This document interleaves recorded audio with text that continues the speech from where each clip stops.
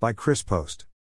When it comes to apocalypse planning, there are pros and cons for both hunkering down and bugging out, but one this is for certain: there are places you should absolutely avoid at all costs. Things will be a bit chaotic, but keep a clear head and stay clear of the following locations. Hospitals. In the early stages of the zombie apocalypse, people won't understand what is happening. Those injured by zombies will be taken to the hospital for treatment. When they die and return, it will mean a suddenly high concentration of zombies who will likely overrun the doctors and nurses working there. Although hospitals are full of useful supplies and a choice location for scavenging, your safest option is to wait a little while and let those initial zombies wander off before heading in. Police departments. If you're not prepared when things go bad, you might be tempted to seek refuge at your local police station.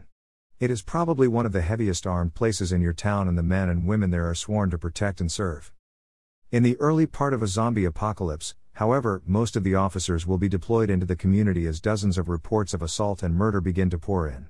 They will be overwhelmed by the panic and in no position to offer the safety you're looking for. They will most likely tell you to go home.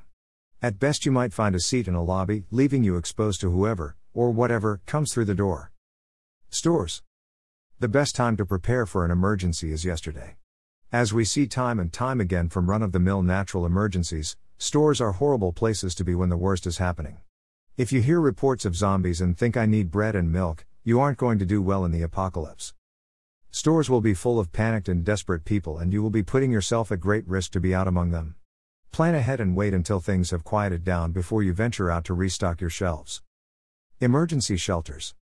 Although well-intentioned, those setting up emergency shelters will most likely be unprepared for what they will face in a zombie apocalypse.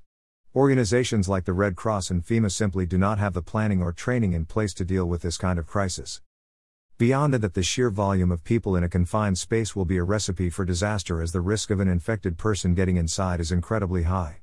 Once this happens, the very fences designed to keep zombies out will be trapping you inside.